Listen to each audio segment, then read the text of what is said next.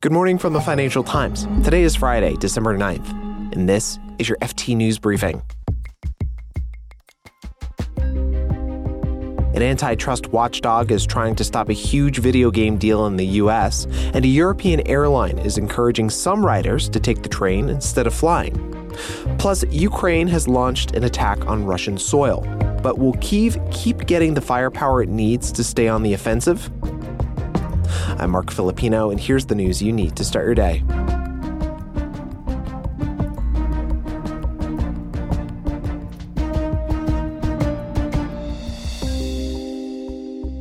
The U.S. Federal Trade Commission is suing to stop Microsoft from snapping up Activision Blizzard.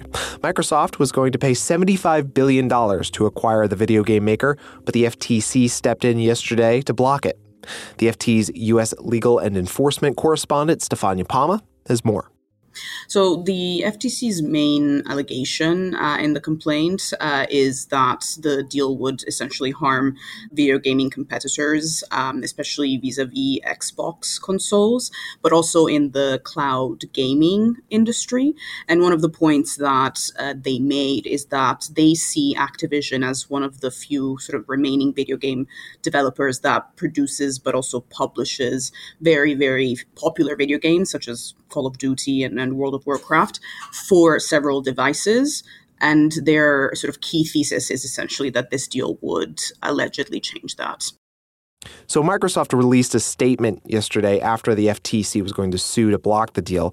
And here's what the statement said, quote, "We continue to believe that this deal will expand competition and create more opportunities for gamers and game developers." Stefania, what is Activision saying? So Bobby Kotick, the Activision CEO, has put out a letter to staff saying that he's still absolutely confident that this deal is going to close, that these anti-competitive accusations are not in line with basically the facts of the matter. And he also took a chance to criticize what he called a regulatory environment focused on ideology and misconceptions about the tech industry. And this sort of speaks to a very important theme in all of this, which is that this case really represents probably the biggest test for Lina Khan, who chairs the FTC. She is known to be a big tech critic and has vowed to sort of crack down on market power in this space. So they're very, very high stakes for the FTC. Now, we should mention that just a day before the FTC filed this suit, Microsoft signed a 10-year deal with Nintendo, basically allowing a rival to carry one of its biggest games. The timing of this is probably something we should talk about, right, Stefania? Oh, absolutely. The timing was quite uncanny. So 24 hours basically after Microsoft said that it had signed this 10-year deal to bring Call of Duty onto Nintendo's platforms, which is sort of for the first time in almost a decade. Just a day after that, the FTC comes out with this complaint, and it's very likely that Microsoft, as it faces these procedures with the FTC, is most probably going to point to this kind of tie-up to try to address any antitrust concerns, also because this mega deal with Activision was also being probed by the UK and the EU. Stefania Palma is the FT's U.S. legal and enforcement correspondent.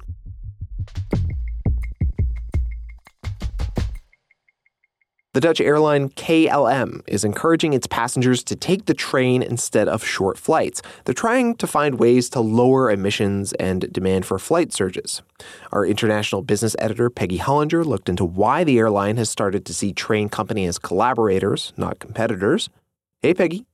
Hiya, Mark. Okay, so the idea here is to reduce emissions, which I get, but doesn't it seem like airlines are kind of going against their own interests here, Peggy?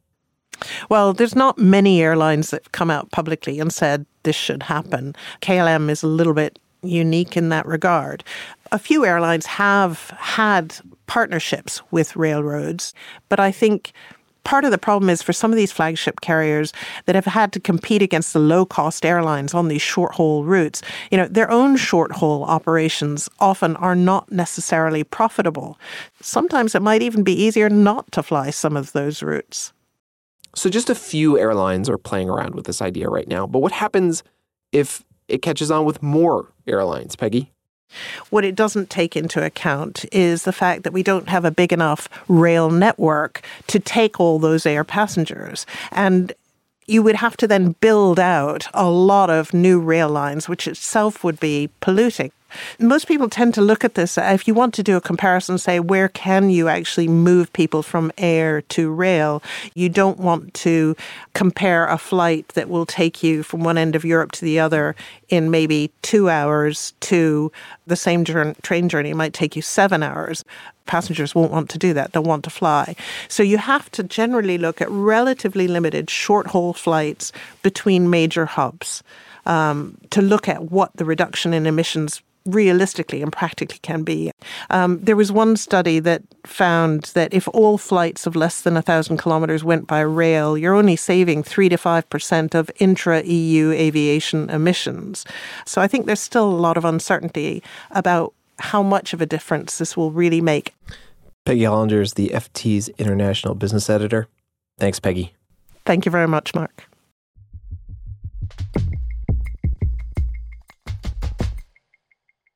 Ukraine has leaned on Western allies for defense ammunition and other supplies in the war against Russia.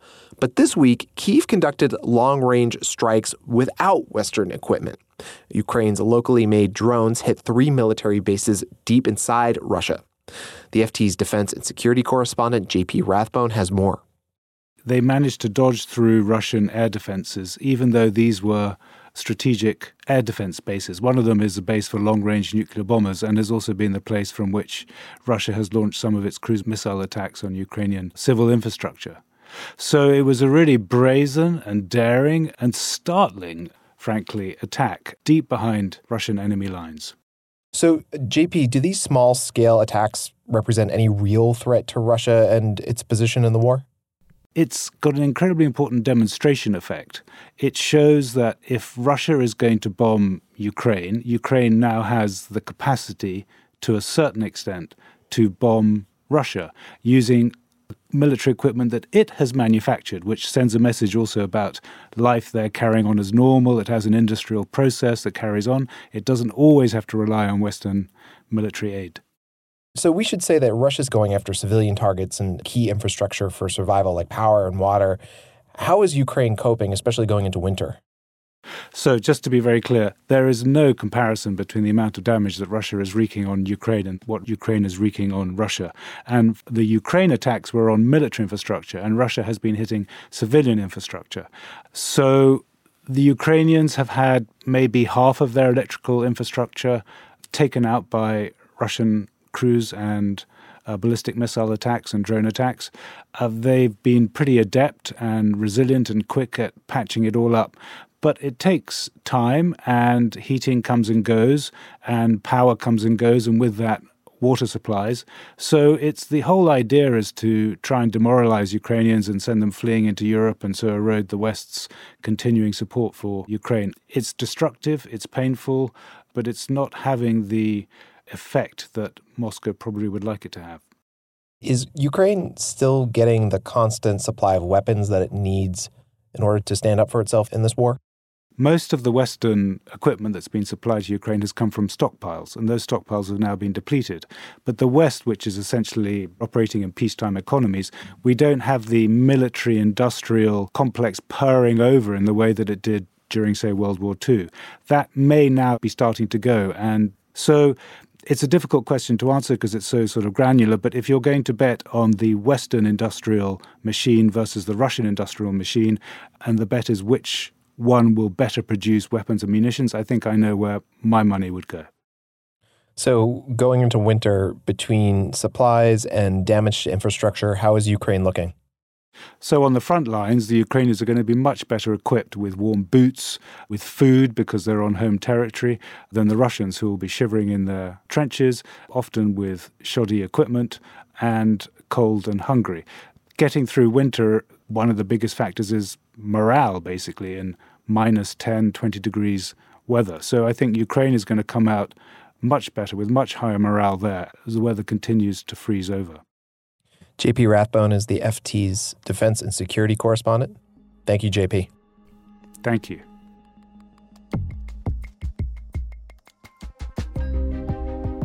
You can read more on all of these stories at FT.com. This has been your daily FT News Briefing. Make sure you check back next week for the latest business news. The FT News Briefing is produced by Sonia Hudson, Fiona Simon, and me, Mark Filipino. Our editor is Jess Smith. We had help this week from David De Silva, Michael Lello, and Gavin Coleman. Our executive producer is Topher Forhez. Cheryl Brumley is the FT's global head of audio, and our theme song is by Metaphor Music.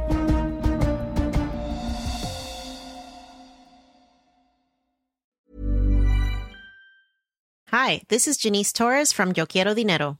From a local business to a global corporation, partnering with Bank of America gives your operation access to exclusive digital tools, award-winning insights, and business solutions so powerful you'll make every move matter. Visit bankofamerica.com/banking for business to learn more. What would you like the power to do? Bank of America, N.A. Copyright 2024. Selling a little or a lot? Shopify helps you do your thing however you cha-ching. Shopify is the global commerce platform that helps you sell at every stage of your business. From the launch your online shop stage to the first real-life store stage, all the way to the did we just hit a million orders stage. Shopify is there to help you grow. Shopify helps you turn browsers into buyers with the internet's best converting checkout. 36% better on average compared to other leading commerce platforms. Because businesses that grow, grow with Shopify. Get a $1 per month trial period at shopify.com/work. Shopify.com/work.